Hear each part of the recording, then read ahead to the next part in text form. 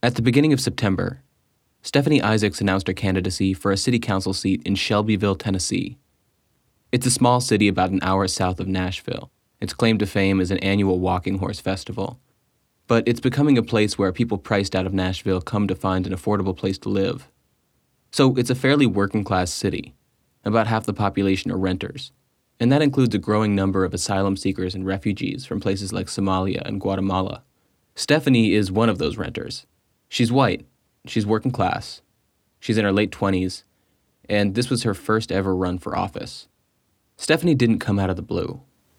Stephanie Isaacs is the founder of the Bedford County Listening Project, a 10-month walking survey of more than 230... She's been a leader in a mostly white tenants' rights group for the past 3 years. She's gone door to door in decaying apartment complexes. She's been a formidable presence at public meetings, and she's made plenty of enemies among the city's landlords.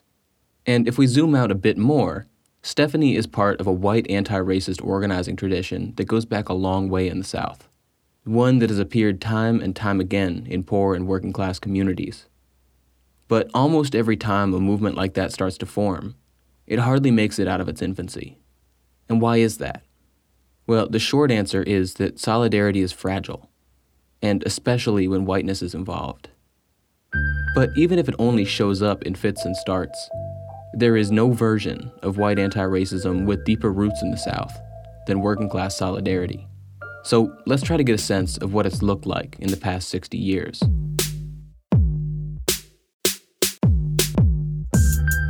From KUAF Public Radio, and with funding from the Winthrop Rockefeller Foundation, I'm Paul Kiefer, and this is The Movement That Never Was, a people's guide to anti-racism in the South and Arkansas. If you listen to the first episode of this series, you'll know the Student Nonviolent Coordinating Committee, or SNCC. You'll also know that SNCC voted to become an all-black organization in 1967, and you'll know that at least some of the former white staff went on to try organizing white people. Only a handful of them were actually from the South. But SNCC's impact on organizing in the South extended beyond its own staff. We're well aware that a lot of the civil rights movement was born on the campuses of black colleges and universities in the South. What might be less well known are the seeds the movement planted on the campuses of white colleges in the South. And the most prominent of those seeds popped up in 1964 as the Southern Student Organizing Committee, or SOC. People like Stokely Carmichael, who had good relations with people in SOC, encouraged SOC to really stick to the white community and to the white campus. Stokely's famous phrase to the people in SOC was, "I can't organize the guys hanging around the gas station. That could only be you." So SNCC was the model.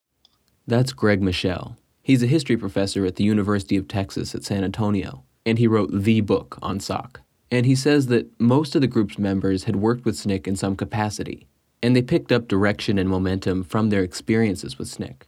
And with that guidance, the members of SOC set out to try to build support for anti-racism among their white peers on college campuses. But aside from the fact that some of them came from working-class backgrounds, what does any of this have to do with working-class organizing? Some of SOC's organizers wanted to look beyond the campus. There was a segment of the group early on, especially as we get into 65, 66, that was very interested in connecting the on-campus to the off-campus, and the way to do that was through labor, through organized labor and unions. They pushed real hard to support organizing campaigns by college campus workers at places like Duke and University of North Carolina, and they got involved in textile mill organizing in North Carolina as well.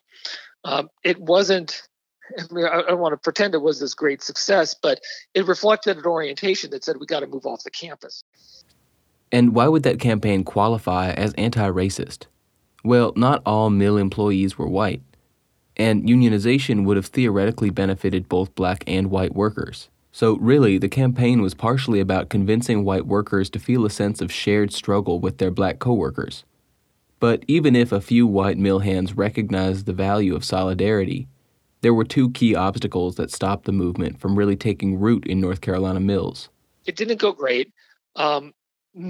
Aside from the opposition of employers, they didn't win enough support from mill hands to force union votes in most cases. So why didn't mill hands and others in the mills support them? I mean, there's any number of reasons, but you'd have to say race was definitely part of it. In short, many white mill hands saw aligning themselves with black workers as a step too far, even if that meant sacrificing the benefits of unionization. That problem, white workers choosing race loyalty over class solidarity, isn't new. In fact, it's so common that there's a shorthand for it.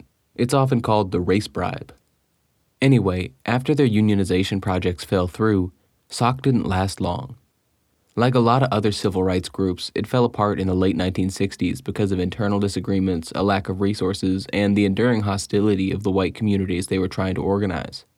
But the members who wanted to remain involved in anti-racism didn't focus on keeping a spark alive on college campuses. To them, the future of anti-racism in the South was about working-class solidarity, even if that meant overcoming the allure of the race bribe. A lot of it was personal. Which is to say there was a segment of SOC activists who, after the group's collapse in 1969, moved into jobs in factories. They took factory jobs in southern communities because they believed that was where the most radical potential for change in the South resided. And so they wanted to live essentially what they preached. So let's back up a little.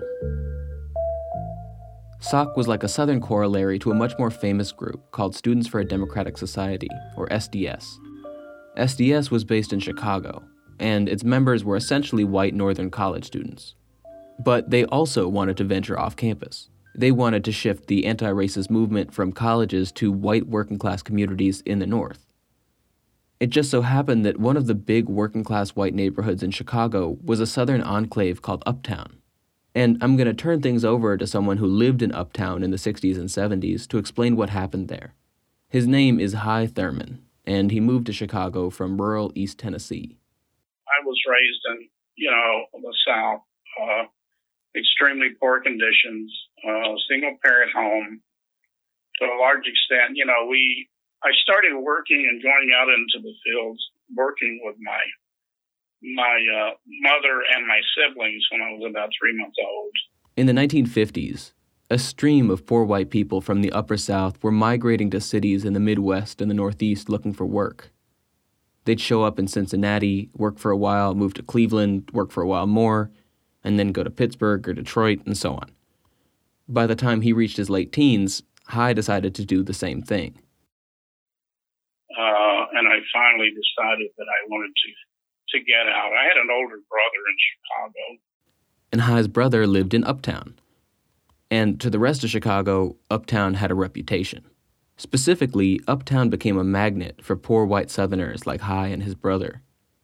By the early 1960s, there were as many as 40,000 white Southern migrants in the city, almost all of whom congregated in Uptown.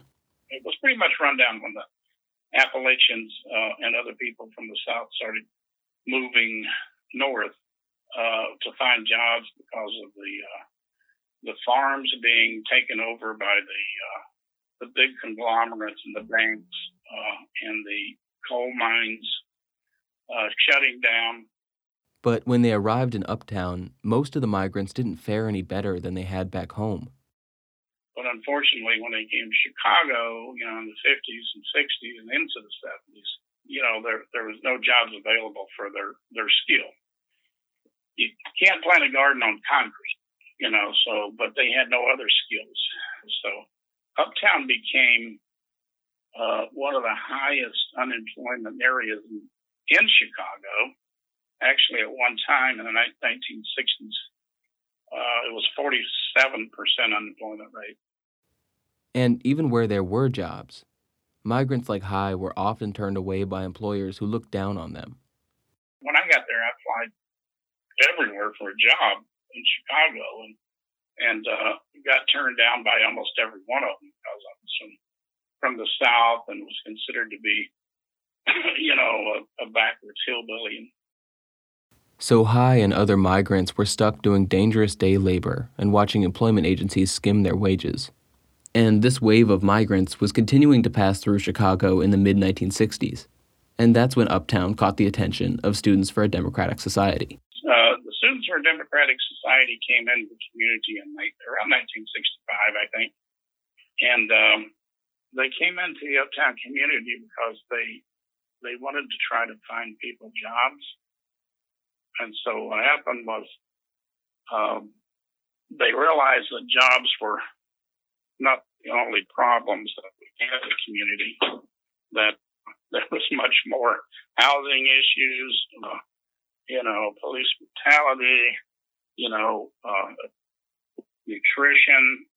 And SDS found its greatest success in organizing a group of former gang members who had begun to turn political. They called themselves the Good Fellas, and High's brother was a member.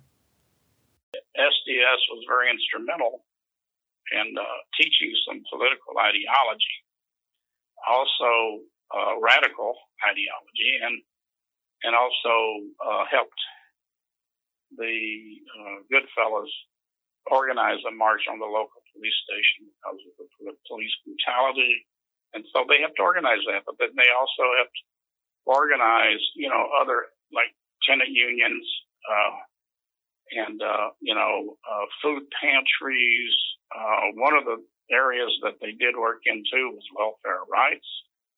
And so, they had a lot of, and, they try to educate as much as they could. But the students from SDS didn't fit perfectly into Uptown. There were some class tensions. There were some students who, had a little bit and flaunted it. But there were some that were just very, very dedicated, to helping the community and helping people. Although they were limited as far as fitting into the community. So it became clear to High and other white Southerners who had started working with SDS that Uptown needed to start organizing for itself. And that's when they started to call themselves the Young Patriots Organization. At that point, it's 1968. As SDS and the Goodfellas were busy organizing poor white people in Uptown, other poor communities across Chicago were also starting to form anti-racist revolutionary movements. Just a few blocks away from Uptown, in a Puerto Rican neighborhood called Lincoln Park, another street gang had transformed into a leftist political group called the Young Lords. And at about the same time, a former SNCC worker named Bobby Lee Rush co-founded the Illinois chapter of the Black Panther Party. And you probably already know something about the Black Panther Party, but let's go over some basics. The Panthers began as a group of black students at Merritt College in Oakland, California, and they were all migrants from the South. They actually got their name from an offshoot of SNCC founded in Alabama by Stokely Carmichael.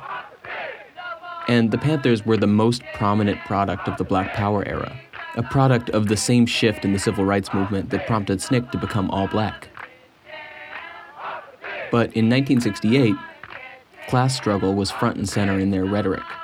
So in Chicago, the new Illinois chapter of the Black Panther Party, co-founded by Bobby Lee Rush and led by a charismatic 20-year-old named Fred Hampton, was looking to form alliances with other poor communities in the city who shared their interest in social justice and class revolution.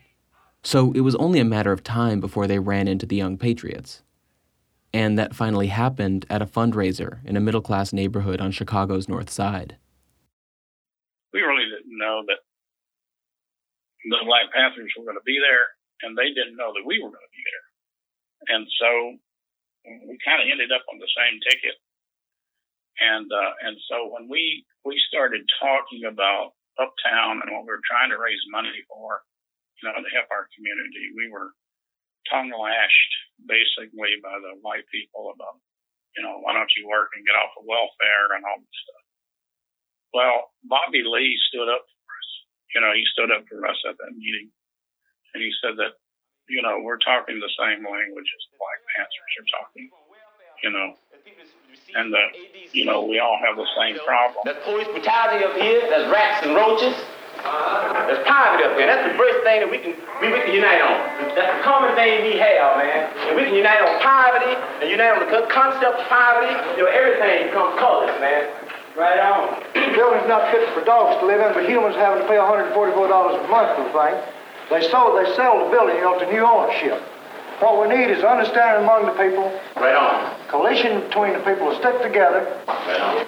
And take them owners and put them over here in the lake somewhere. Right on. Right on. And so from that point, we started talking with each other, and he came into Uptown. He lived there for a while. And then he thought, yeah, this might just be, the area we need to go into, since there's a bunch of crazy hillbillies up there on the north side talking revolution.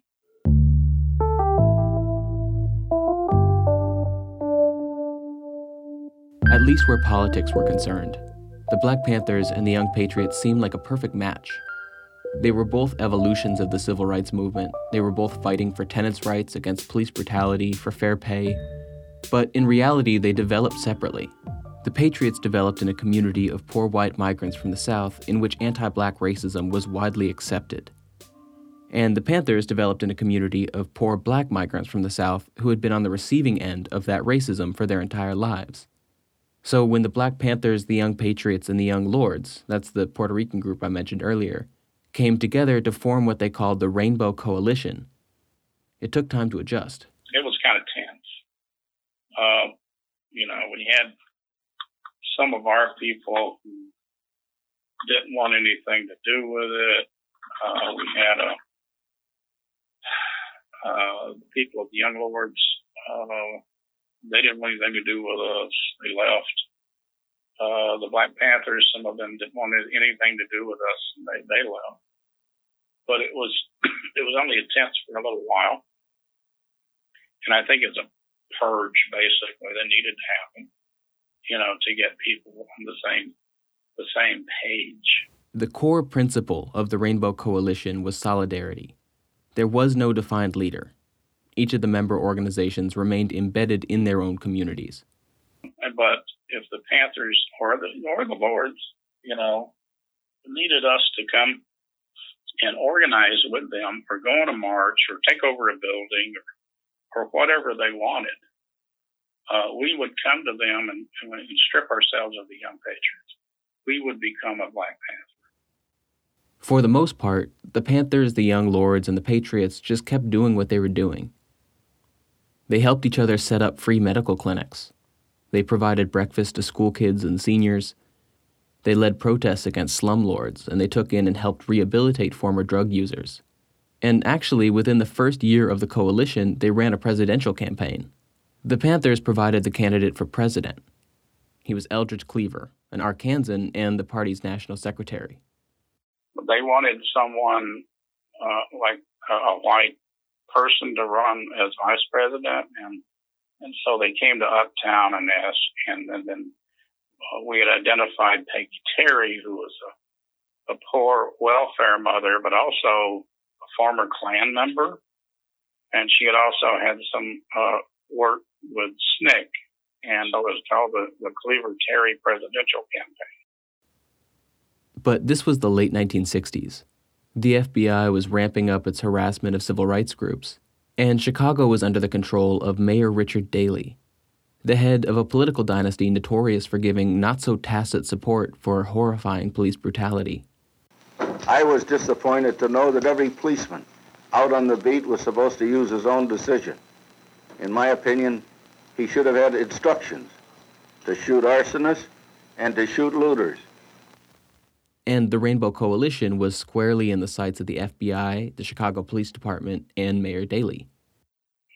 Every time we would go into a building and set up the health clinic, breakfast for children program, the cop would come in and try to harass people, take their medications from them, snatch them up and take them to jail. They'd get in touch with the landlords who owned the building, and the next thing you know, would be evicted. But the harassment wasn't just limited to arrests and intimidation. I was taken into an alley and hell beat out of me by two cops, kicked me. There were reports of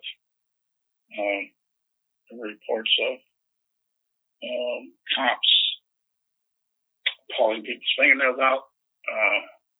Fred Hampton and others had to sew their pockets shut, because if they saw you going to your pocket, they could say you were a weapon, which gave them the opportunity to beat you or shoot you. So it was just a bad situation. And the Chicago Police Department did eventually shoot Fred Hampton. On an early morning in December 1969, Chicago police raided Hampton's home while he lay asleep with his pregnant girlfriend. They fired through his bedroom wall, dragged him out of bed, and then executed him as he lay in the hallway. Also, that Officer Davis may well have walked into that back bedroom contrary to his testimony and fired a shot into the body of Fred Hampton at one point. So, as quickly as the Rainbow Coalition picked up steam, the Chicago Police Department knocked the wind out of it. The rising threats of arrest and torture and death scared away new recruits and supporters. And to make matters even worse, the city's leadership were mounting a campaign to clear away Uptown entirely. One of the things that Daley would do would pick a particular institution, like university, college, what have you, and put it into these communities that were urban renewal designated communities. And so he identified a community college to go into Uptown that would be removing the biggest portion of the Southern white population. The Patriots tried to fight back. They presented the city council with a plan for a self-sustaining southern enclave they called Hank Williams Village, which they hoped would become an affordable housing development and social service hub that could take in new arrivals from Appalachia.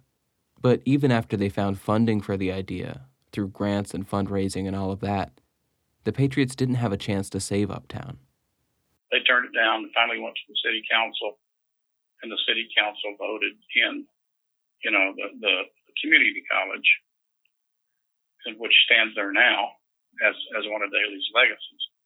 And that is what changed Uptown.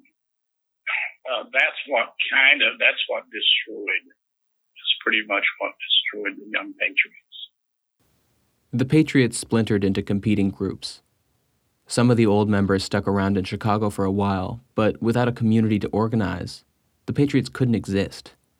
Similar fates befell the Black Panthers and the Young Lords, and by the early 1970s, the short-lived experiment in an anti-racist working-class solidarity movement was over. Like a lot of the other poor white Southerners who had joined the Young Patriots, High headed back south, and when he returned to Tennessee, he brought his new anti-racist political identity with him, for better and for worse. I tried living in my hometown. I couldn't do that because everywhere I would go, I and others, the cops always knew about it, where we were, and they watched us for years. And I had to leave my hometown because of threats and, on me and my family. So I eventually wandered around the South for a long time. High is still in the South. He's living in Huntsville, Alabama, and he's running a school for anti-racist organizers. And back in 2017, just after the Unite the Right rally in Charlottesville, Virginia, High headed just across the state line to the north to join counter-protesters at a white supremacist rally in Shelbyville. And as it so happens, that rally was also the genesis of the Bedford County Listening Project. That's the tenants' rights group that Stephanie runs.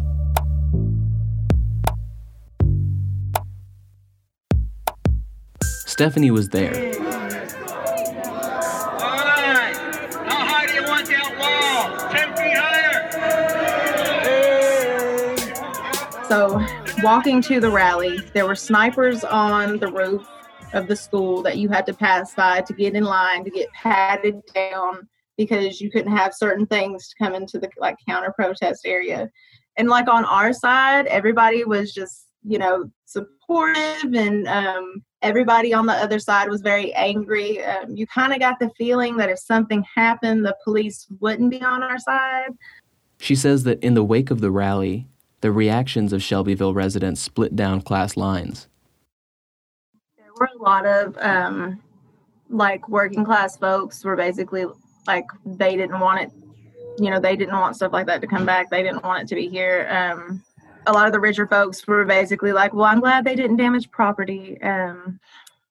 I mean, that's why, we started just to see why like other groups like that thought Shelbyville was a place to come to and to prevent it. So that's why we decided to start knocking and see what people, needed or didn't need.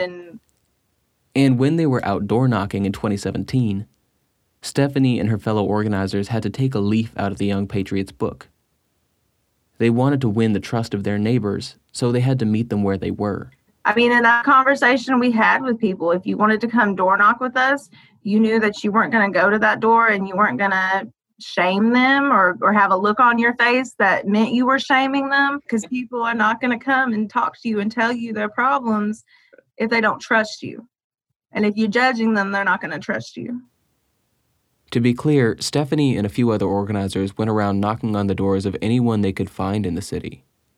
But who actually showed up when the Bedford County Listening Project started holding meetings? The person you're about to hear speak is Kelly Sue Waller.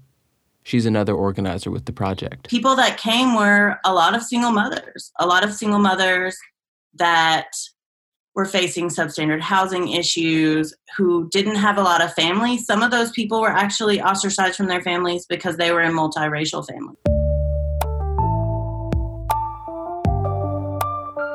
And Kelly and Stephanie are quick to point out that most of those women are white, but they have a pretty good idea why more immigrant and refugee neighbors haven't been willing to stir the pot in a town like Shelbyville. A lot of folks were really friendly. We had some good conversations, but basically people said that they're afraid. They need houses. They need places to live.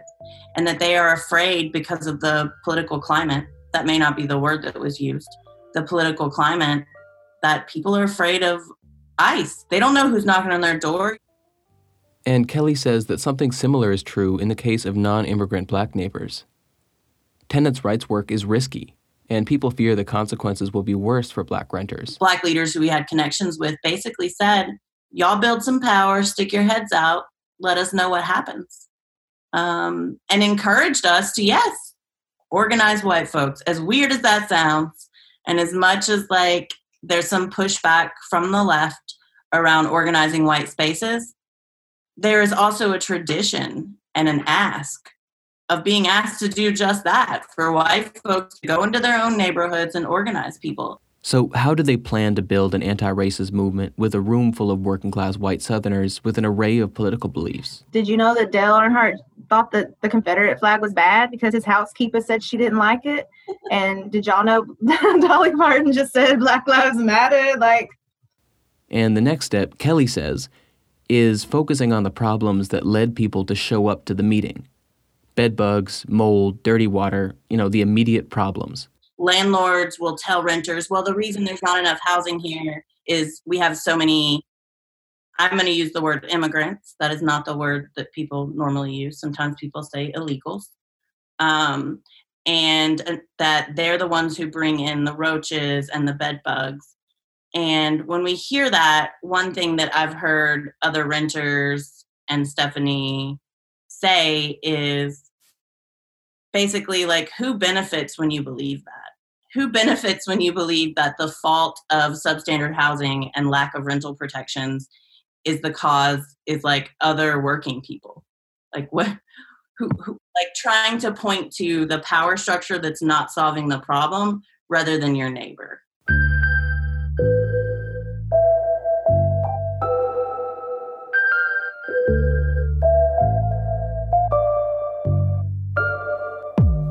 And it's at that point, says Kelly, that she and Stephanie can start explicitly addressing the fact that meetings are overwhelmingly white. When you have a conversation with white folks about who's in the room, then you are talking about your whiteness. She says those conversations can't follow the standard anti-racist script. We don't do what a lot of anti-racist middle class and upper middle class folks do. And partially that's because we're not in the same situation that upper and middle class and rich white folks are and don't have the same kind of privilege. Do we have white privilege? Yes. But it is a different white privilege when you're poor than when you're rich. But Kelly also added that most of the people who come to the meeting don't really need to be convinced of that. A lot of the people who show up have already figured it out on their own. We got to talk about why some people don't feel safe to call the police and report that their landlord has illegally shut their power off. But there's a big unanswered question. Has the Bedford County Listening Project actually made any headway? It saved 12 families from being evicted, but the first day the eviction, the courts opened from March to June, there were 61 evictions filed. But Kelly brought up one incident that stuck with her as a sign that their project could really live up to its anti-racist goals. She's going to reference something called TIRC in a second. That's the Tennessee Immigrant and Refugee Rights Coalition. And among other things, they monitor possible anti-immigrant legislation in the state.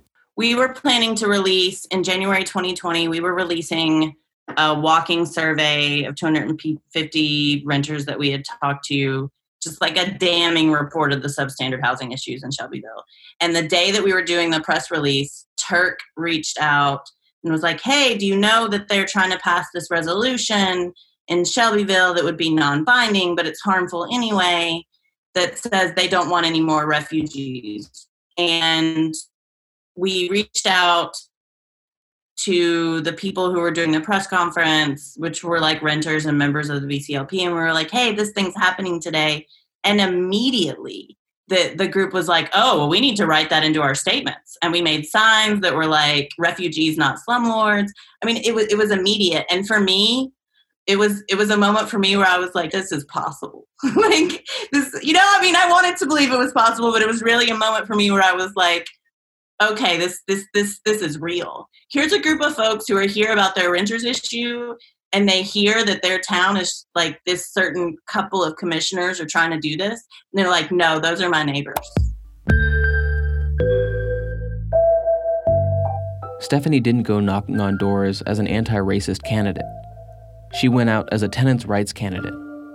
She spoke to voters' self-interest. And to her, that's the starting point. It's the starting point for pretty much every multiracial working-class solidarity movement in Southern history. But that, in and of itself, doesn't make for an anti-racist movement. And it's why so many of these movements are prone to failing. Time and time again, in Arkansas and everywhere else in the South, poor white people have joined multiracial movements to fight a shared problem. And then they walked away when they began to believe that anti-racism wasn't in their best interest. And sometimes it's inevitable. Sometimes, like in Chicago, it's police brutality. But sometimes it's not. Sometimes it's money. Sometimes it's political power. But it's undeniable. Self-interest is always the starting point for movements like these. It was a starting point for the Young Patriots. And it's the starting point in Shelbyville, too. But for a movement like those to have real legs, its members need to really believe in an anti-racist future. That's what Stephanie hopes she and her fellow organizers can keep alive in Shelbyville. It's so important that we stay the path and we keep having these conversations with people about that our neighbors matter, no matter what their color are, and that everybody can have a seat at our table, and that we are stronger that way. So to reiterate, working class solidarity is a starting point. Race, and within that, whiteness, don't disappear when working-class people band together. But the fact that someone like Hy Thurman is still out there teaching anti-racist workshops in Alabama, and the fact that the Bedford County Listening Project is finding a foothold in Shelbyville, means there's hope that white anti-racism can really take root in working-class white Southern communities. And possibly more than anywhere else, those communities are ripe for creating a lasting and effective white anti-racist movement. Thanks for listening. The Movement That Never Was, A People's Guide to Anti-Racism in the South and Arkansas, is a production of KUAF Public Radio with support from the Winthrop Rockefeller Foundation. It's written and executive produced by Paul Kiefer. Our theme music was composed by Kevin Blagg. You can learn more about this podcast series online at KUAF.com.